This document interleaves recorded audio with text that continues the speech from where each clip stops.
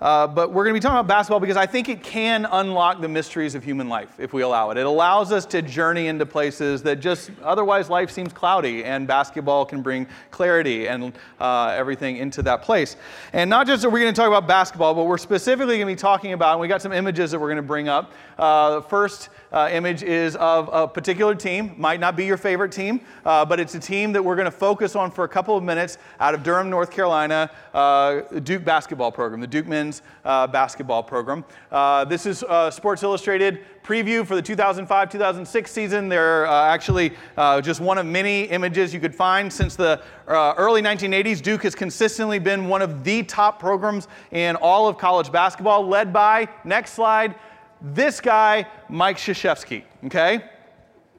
I know that some of you love him. I know some of you don't, because excellence is hard to interact with, and it has different effects on us, and that's okay, just to be where you are in that moment. But Coach K is been there since the year 1980. He's been the head coach the whole time. He is just been consistent there. The next slide is his resume, because we just want to talk about him for a little while. He is the career leader in wins in basketball, in college basketball, in the history of college basketball for either men or women now. He's won 5, that's 5 of them, NCAA championships that you'll see there starting in 1991. He's won tons of ACC regular season, ACC tournaments. This guy is a Hall of Fame coach. He is consistent in that. What you don't see on there is he's also won 3 Olympic gold medals. For the original Dream Team in 1992, he was the only college coach that was on the coaching staff of that squad that won a gold medal in the Barcelona Olympics. And then the last 2 Olympics, he's been the head coach, as the Olympics prior to that, the U.S. had not won the gold medal, so they revamped Team USA. They asked Coach K to be the first coach of the revamped and kind of rebranded program. He's led them to gold medal the last 2 Olympics. So internationally and in this country, he is one of the great coaches of sustained excellence in this wondrous sport that is basketball. He's known for his intensity, which you see in the final one there. He doesn't like that image being shown as much, but this is the intensity phase. We're going to go back to that in a second. But we're just going to leave the Sports Illustrated picture up there for a second, because hopefully it'll illustrate why basketball and why Duke basketball and why Coach K, as we started into this series where we're supposed to be talking about Jesus. Here's why. Duke has been a part of my family's history for some time. And by my family, I mean my stepmother, Susan, and she went to Duke Law School, and she raised her 2 boys, my 2 stepbrothers, on a heavy diet of Duke sports. And what I mean by heavy diet of Duke sports is not Duke football. There's not a lot of worldwide excitement about that, but there is a lot of excitement about Duke basketball. And so they lived and breathed Duke basketball. And it was not surprising when my oldest stepbrother, Patrick, announced his senior year of high school that he had applied to Duke, he had gotten accepted to Duke, that he was going to Duke and carrying on the family tradition. What was surprising was at the end of his freshman year when he announced he was trying out for the Duke basketball team. Because it's like you're sitting there listening to that going, this is Duke. Duke isn't sitting there going, anybody want to play? I don't know. We're going to have a pickup game. Somebody, we're playing Wake Forest next week. Who wants to play? Right? They don't work that way. But Patrick told us that there actually is a tradition, a long-standing tradition at Duke, that they have one spot on their team that is reserved for non-scholarship players, for walk-ons. And that at the end of during his freshman year, the walk-on place was taken by a senior. And so that senior had graduated, the spot was open, and Patrick said, I'm going to try out. Now, Patrick had certain advantages and certain disadvantages in trying out. The advantage that he had is that he is 6'10", which when you're trying to walk into a basketball team is a good thing, right? He's also very athletic. As I said, he's my stepbrother. There are no genetic connections, so he is a 6'10" athlete, and then there's this. And but we got the charm and the wit on in our side of the family. So he was trying out. His disadvantage was, even though he was taller, he had not played basketball since middle school. And the reason for that was, in middle school, he had hurt his knee playing basketball, and the doctors had said that as he developed as a teenager, it wouldn't be good for him to go through the constant pounding of basketball. But being an athlete, he devoted himself then to the sport of baseball. which is what he played all through high school. He was a pitcher, and it's a pretty intimidating thing when you have a 6', 10" pitcher on the mound. Patrick was actually drafted by a major league team at the end of high school in a late round, and he decided not to go that route because it's really hard to even get into a major league squad that way. And he accepted a baseball scholarship to Duke. So that's what he did his first year. He played baseball at Duke as a pitcher. Now, when he announced he was trying out for the basketball team as a walk-on, my father and stepmother were sitting there going, baseball scholarship, walk-on. Baseball scholarship, walk-on. Do you understand the term walk-on means no baseball scholarship? But he said, but I just want to try. I just want to give it a try and see. Long story short, at the end of 2 rounds of tryouts, Patrick was awarded the 1 walk-on spot for the Duke basketball team. He played 1 year as a walk-on, his first year of eligibility as a sophomore, and he did well enough that his final 3 years of eligibility, Coach K gave him a scholarship, and he was on scholarship with the Duke basketball team. And in that photo on the cover of Sports Illustrated, in the back row right under the R, that guy in the middle is my stepbrother, Patrick Johnson, living my dream.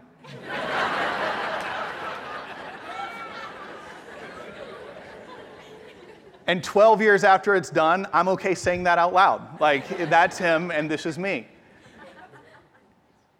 But through this, I got unprecedented access that few people ever get to the Duke basketball program and to Coach K. It's like grace. I did nothing to earn it, but I received it, and I reveled in it every day that Patrick was there.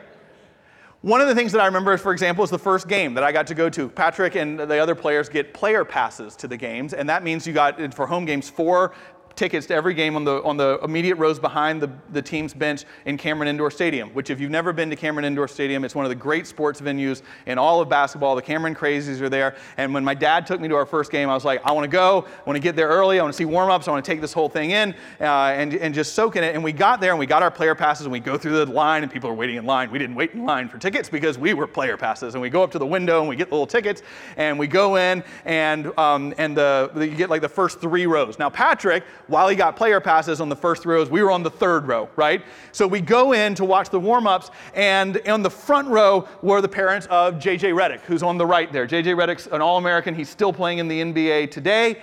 And J.J. Redick's parents knew my dad, and the players kind of get to know each other and knew we were 3rd row people and they were 1st row people. And they said, well, they didn't recognize me. And they said, have you been to a game before? And I said, no, this is my first one. I'm really excited. They said, well, you should sit on the front row. And my dad, because it's J.J. Redick's family, had been schooled by Patrick of what to do. It's like, no, that's okay. You guys stay there. And I was like, totally. We will completely take those seats. I kicked J.J. Redick's parents back to the 3rd row and got to sit on the front row, literally right behind the bench. And Cameron Indoor Stadium is a tiny little venue for a sports event. And so you're literally like players 6 inches, 1st row, Thomas, right there in the camera, enjoying it. You're so close you can listen to everything that's being said by the players and in timeouts. It's really amazing. And so I loved it. And as a basketball nerd, I was kind of leaning in. And my dad looked at me and was like, don't do that. Coach K doesn't like people leaning in during the timeouts and listening. And I was like, yeah, but if I'm subtle. Like if I'm nothing, I am subtle. And so I was doing like really subtle things that I'm sure no one knew, which is during the timeouts when the players would be there and the coaches would be there, I would stretch and like lean a little bit. And then I would stretch the other way because you got to stay loose during a timeout, as many of you know. And I would listen. But as the game went on, as it was a pretty intense game and a close game, I quit losing my sublime status of just like fitting in. And I started leaning forward more and listening. But one of the last timeouts, I was just like over the players like this. And the other team had called a timeout. And Duke, which was leading at that point by a little bit, Coach K called a defense in that huddle. And he said, what we're going to do is we're going to catch them off guard. We're going to go into a half-court trap here, which they're not going to see coming, and it's going to confuse them, and we're going to do this. And the player said, yeah, that's right. And the coach said, yeah, that's right. And I was like, yeah, that's right, coach. I like it. And we can go back to the image he doesn't like. That was the closest face I could find on the internet to the look he gave me in that moment. And then he said a couple of words to me, which we don't use in church. And I didn't lean forward during any timeouts after that again, in any game that I ever went to. In fact, I wanted to be on the 3rd row and to be away from him as far as possible. It was awesome for not that moment, but the other moments were awesome. It was incredible for 4 years to have that sort of encounter with Coach K and with the Duke basketball program. Now, I never really, outside of that moment, got to speak with him very much. But if you think about, and I mean this seriously, if you think about in the New Testament, the story we're about to read that's going to shape this series, when Jesus is interacting with people, he's always talking to them one-on-one, but it says there's crowds around. I was like in the crowd, and your encounter with Jesus can be shaped even if he's not speaking directly to you. I think the crowds were transformed by the encounters they had with Jesus. When I think about my life, when I think about the concept of leadership, much of what I aspire to be or even think about being as a leader, I learned through an encounter with Duke basketball as just one of the crowd. For example, I learned about how, as Max Dupree says, leadership is defining reality. Coach K has a standard of how he thinks about their program that's just different. There was one year Patrick was playing there and he was in an interview. Coach K was in an interview and talked about all the players that had played on the previous year's team that had gone on to the NBA and said, so it's kind of a rebuilding year. And Coach K said to the person interviewing, I reject the concept of rebuilding. I can't tell you and control how the year is going to go, but I can tell you our expectation is not to rebuild this year. Our expectation is to do well. It changes things when that's the message of someone who's leading any kind of organization. Or you take, for example, this. Saw that Coach K was a leader who believed in he was secure enough to have a flat hierarchy of leadership. What do I mean by that, a flat hierarchy? Well, you would think with all of his national titles and everything else, you could kind of put him on a pedestal and he would just tell everybody what to do, that everyone else would be minions around him, and that is not how he leads at all. His assistant coaches are people he knows. They directly challenge him. They question him. They have very vocal roles in leadership on the team. The captain of the team has a very vocal role. If you watch Duke during a timeout, even in intense moments of the game, often the assistant coaches and the players will speak more than Coach K.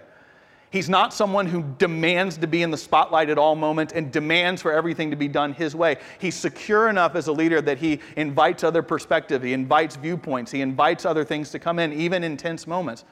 There's something special about that. Or finally, one of the things that I enjoyed seeing and that I appreciated was the fact that relationships and leadership go hand in hand. The first game that I went to that I mentioned, Coach K was not only talking to his own players, but if you watch him before the game, he would be talking to players on the other squad. He would go up to them, he would talk to their coaches, he talked to the assistant coaches, he knew their families, knew their families' names. There were 2 players on the other squad who had been offered scholarships to play at Duke and had turned them down in order to play for Duke. And he spoke to both of those players during warm-ups, and then he went up into the crowd and spoke to both of their parents who were there for the game, which he has no need to go and do that. But there's this sense of relationships and connecting and bridge building that's important. I have, like many of you, read a lot of books on leadership. Some of them are good, some of them not. I've been to workshops, I've been to symposiums, I've been to conferences on them. Some of them are good and some are not. None of them have impacted how I think of leadership more than the encounter I got to have with Duke basketball. And I bet I'm not the only one. Encounters in life change us more than anything else.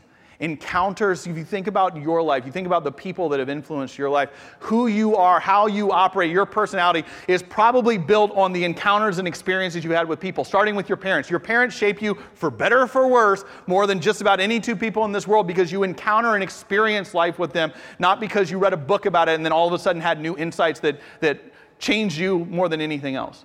Encounters shape us, mold us, change us, transform us. And at the heart of our Christian faith is not intellectual doctrine or dogma, and it's not emotional religious fervor. At the heart of our faith is encounter and experience. Because at the heart of our faith is a relationship with a person, the person of Jesus. And it is that encounter that you and I were created for to mold and shape our lives as well. It's that encounter that we want to pay attention to. And we're going to use a scripture passage. We're going to read a long passage of scripture today as we get into this. And in the coming weeks, we're going to look at individual parts of it. But today I want us to look at the whole thing and take in this encounter with Jesus that we have and see. It's going to be from Mark 5, starting in verse 21. It says, when Jesus had crossed again in the boat to the other side, a great crowd gathered around him, and he was by the sea. Then one of the leaders of the synagogue named Jairus came, and when he saw him, fell at his feet and begged him repeatedly, my little daughter is at the point of death. Come and lay your hands on her so that she may be made well and live. And so he went with him. And a large crowd followed him and pressed in on him. Now there was a woman who had been suffering from hemorrhages for 12 years. She had endured much under many physicians and had spent all that she had. And she was no better, but rather grew worse. She had heard about Jesus and came up behind him in the crowd and touched his cloak. For she said, "If I but touch his clothes, I will be made well." Immediately her hemorrhage stopped, and she felt in her body that she was healed of her disease. Immediately aware that power had gone forth from him, Jesus turned about in the crowd and said, "Who touched my clothes?" And his disciples said to him, "You see the crowds pressing in on you. How can you say, 'Who touched me?'" He looked all around to see who had done it. But the woman, knowing what had happened to her, came in fear and trembling, fell down before him and told him the whole truth. He said to her, "Daughter, your faith has made you well. Go in peace and be healed of your disease." And while he was still speaking, some people came from the leader's house to say, "Your daughter is dead. Why trouble the teacher any further?" But overhearing what they said, Jesus said to the leader of the synagogue, "Do not fear, only believe." He allowed no one to follow him except Peter, James, and John, the brother of James. When they came to the house of the leader of the synagogue, he saw a commotion, people weeping and wailing loudly. When he had entered, he said to them, "Why do you make a commotion and weep? The child is not dead, but sleeping." And they laughed at him. Then he put them all outside and took the child's father and mother and those who were with him and went in where their child was. He took her by the hand and said to her, "Talitha cum," which means, "Little girl, get up." And immediately the girl got up and began to walk about. She was 12 years of age. At this they were overcome with amazement, and he strictly ordered them that no one should know this, and told them to give her something to eat. Friends, this is the word of the Lord. Thanks be to God. Let's pray. Lord, we ask this day that you would encounter us as you do all people through time, and that we would have the eyes to see you. We pray all of this in Christ's name. Amen. So friends, I take this idea that it is encounters that shape us, experiences that shape us. And that is true of our faith, that we were meant to encounter the risen Lord who is alive today in this world as he was 2,000 years ago in this passage. The question before us is, how do we do that? Like, do we just sit back and go, "Okay, if that's true, God, if you want to do something, I'm here. I'll do what you want me to do, but you got to make it clear. And so I'm just waiting to encounter you in some kind of way." Well, what we believe and what we see in scriptures and what we see is that if this encounter is what we're most intended for, that there are actual ways and disciplines and behaviors that you and I can set up and organize our lives around that don't micromanage an encounter, but set us up for that encounter to be received in something real every day of our lives. We can shape our lives for that encounter. See, God is around all the time, but you and I are just so busy with our important lives and our to-do lists and everything else and the very real responsibilities that we have that most of the time we just don't see it. But what does it mean to stop and to say we can actually intentionally pursue certain behaviors so that these encounters become more and more real to us and shape us every single day? We see that in the pattern of Scripture, and we've talked about this before, and we're going to talk about it again, that there are really three behaviors that you see that these people lean into in the New Testament and that Jesus embodies, and they're all here in this passage.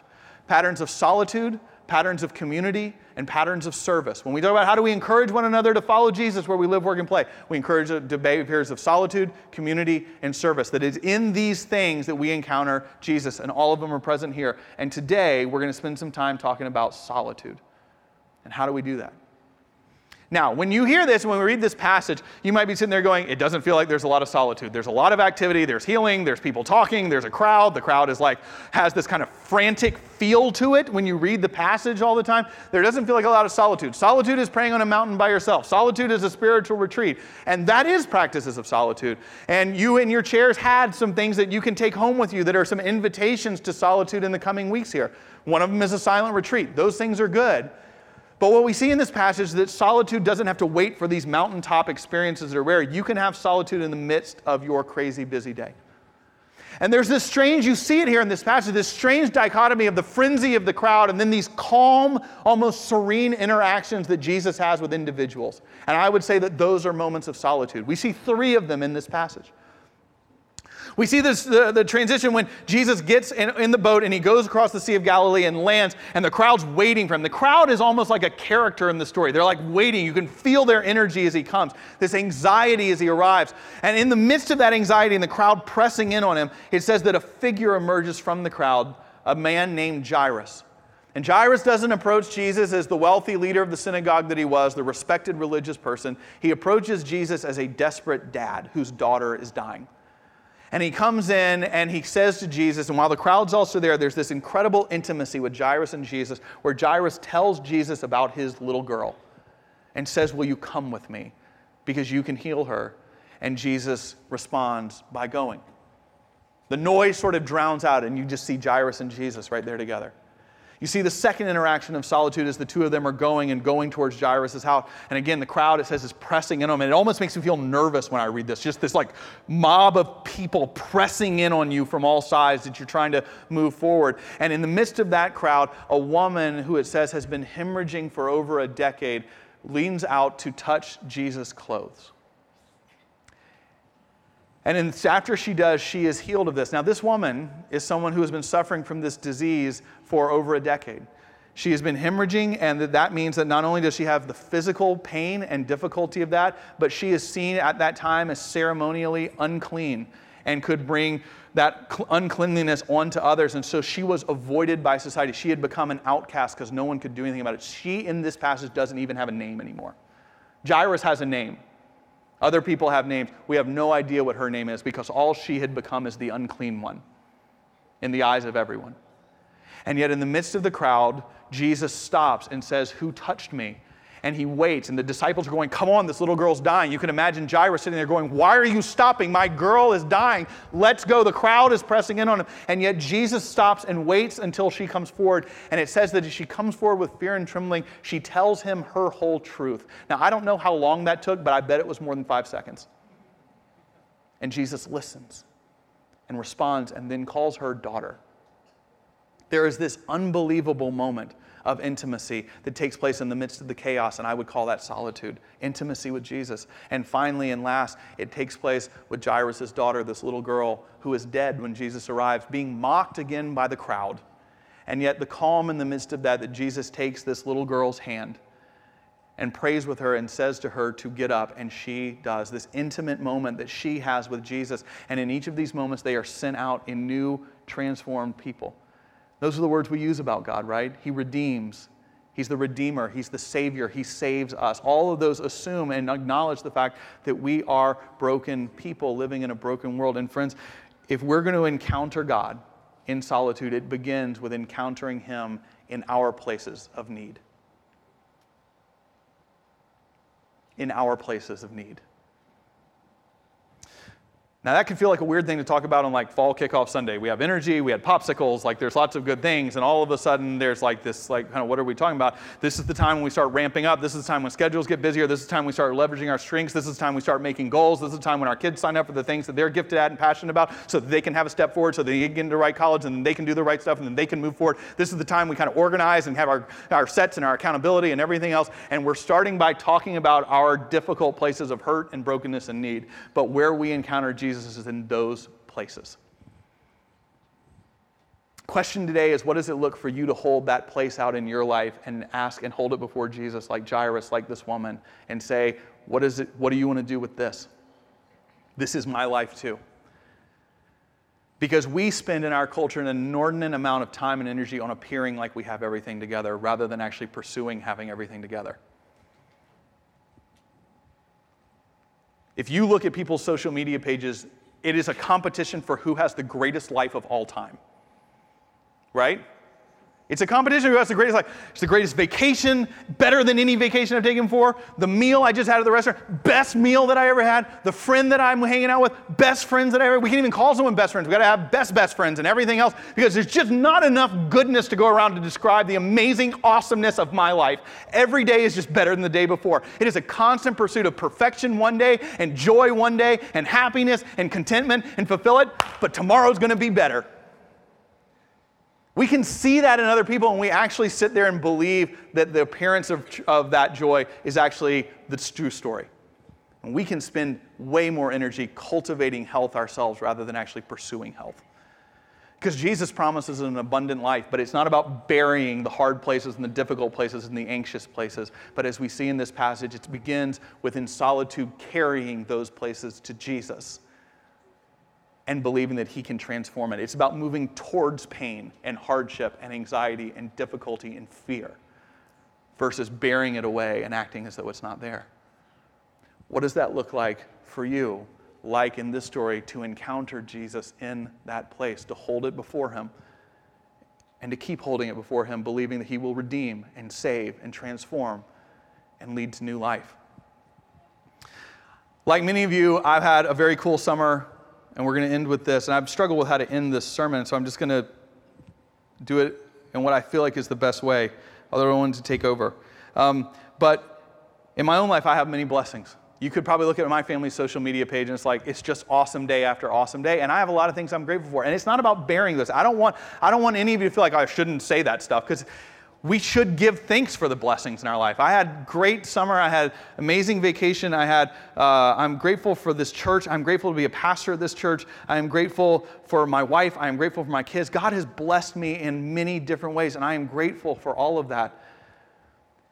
But like all of us, every one of the people sitting in this room, I have places of difficulty and pain that today and this week you point and just hold out to Jesus and say, what do you want to do with this? And while it won't go on social media, this week I'll be with Patrick, my stepbrother, who played basketball at Duke. We're going to be in Atlanta this week because, as most of you know, my father passed away last spring. My stepmother, Patrick's mom, Susan, has a terminal disease as well, and as she needs more care, and after my dad is gone, she's had to move into an assisted living facility. And to pay for that facility, we have to hold a very quick estate sale this week to sell as much of my dad and Susan's stuff as possible and to sell their house in order to have the money for her to be able to go into the place that she needs to go to. And so my week this week will be going through my dad's last stuff and closing that chapter. And there will be laughter as my brothers and I get together, and my stepbrothers are there, and there will be memories, but there will be tears, and there will be pain, and there will be grief because I still miss my dad. And today and this week, I got to move towards that. And in the midst of that, what I want to do and what I want us to be a community that does is to take those things and not bury them and not hide from them and not grit our teeth and get through them or not be scared and think they're going to overwhelm us. But I want us to take them and hold it out and to say, what are you going to do with this? He's been redeeming that pain in my life, but I need that to continue. He has been transforming that pain in my life, but I need that process to continue. And the question is, do I have the faith this week to hold it out there without being able to control it and just say, what do you want to do with this? And believing that I'll encounter him and that he'll keep showing up. What would that look like for you in your life? And if we did it this week, if we did it day after day, if we didn't move on to the next thing that catches our attention online as we leave this place, but if we really held that place of pain and need out, imagine the stories we will tell next Sunday when we walk in this door. And in the weeks and months to come as we encounter the Lord. Amen? Amen. Let's pray, and we're going to stand and sing one last song. Lord, we ask that you would meet us in our need, and that even now in this moment right now of worship, in the next few minutes, we would hold those places before you and trust that in holding it out, you will do your great work. May we encounter you now and this week and this day, and that you would continue to redeem and save and transform and breathe new life into us all. We lift this prayer before you in Christ's name. Amen.